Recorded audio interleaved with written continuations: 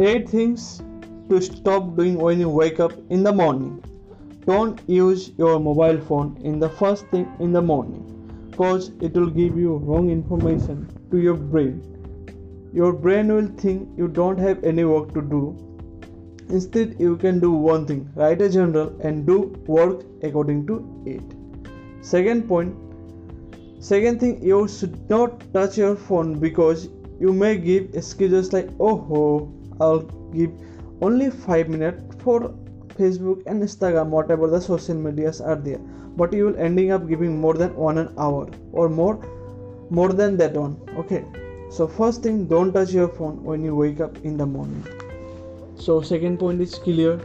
Now third point, eating an unhealthy breakfast or breakfast full stomach. Okay, eating full stomach will make you lazy. You won't be productive and you will feel sleep while doing the work. Third point, I would like to tell you, hitting the snooze button. Okay, it is a terrible idea because you are not defeating the first enemy of the day. Don't hit the snooze button. It will make you winner for the first one of the day. Fourth point, don't complain. Seriously guys, don't be like a child who used to convince parents that I won't go to school. Man, you are a grown up now. So please stop complaining like I wish I could sleep as much as I want. No babes, don't do it. Wake up man.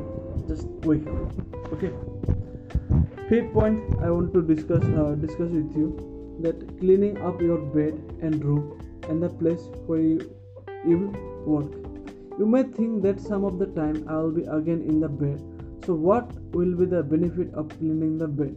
See, the benefit is that it is your first duty of the day. If you complete it, it will give you positive vibe to your brain that you achieve something, and work consecutively. You will do one work. By end of the day, you will have completed all the work. Okay, and one more thing, it will give you positive vibe when you start your work in the room. Okay.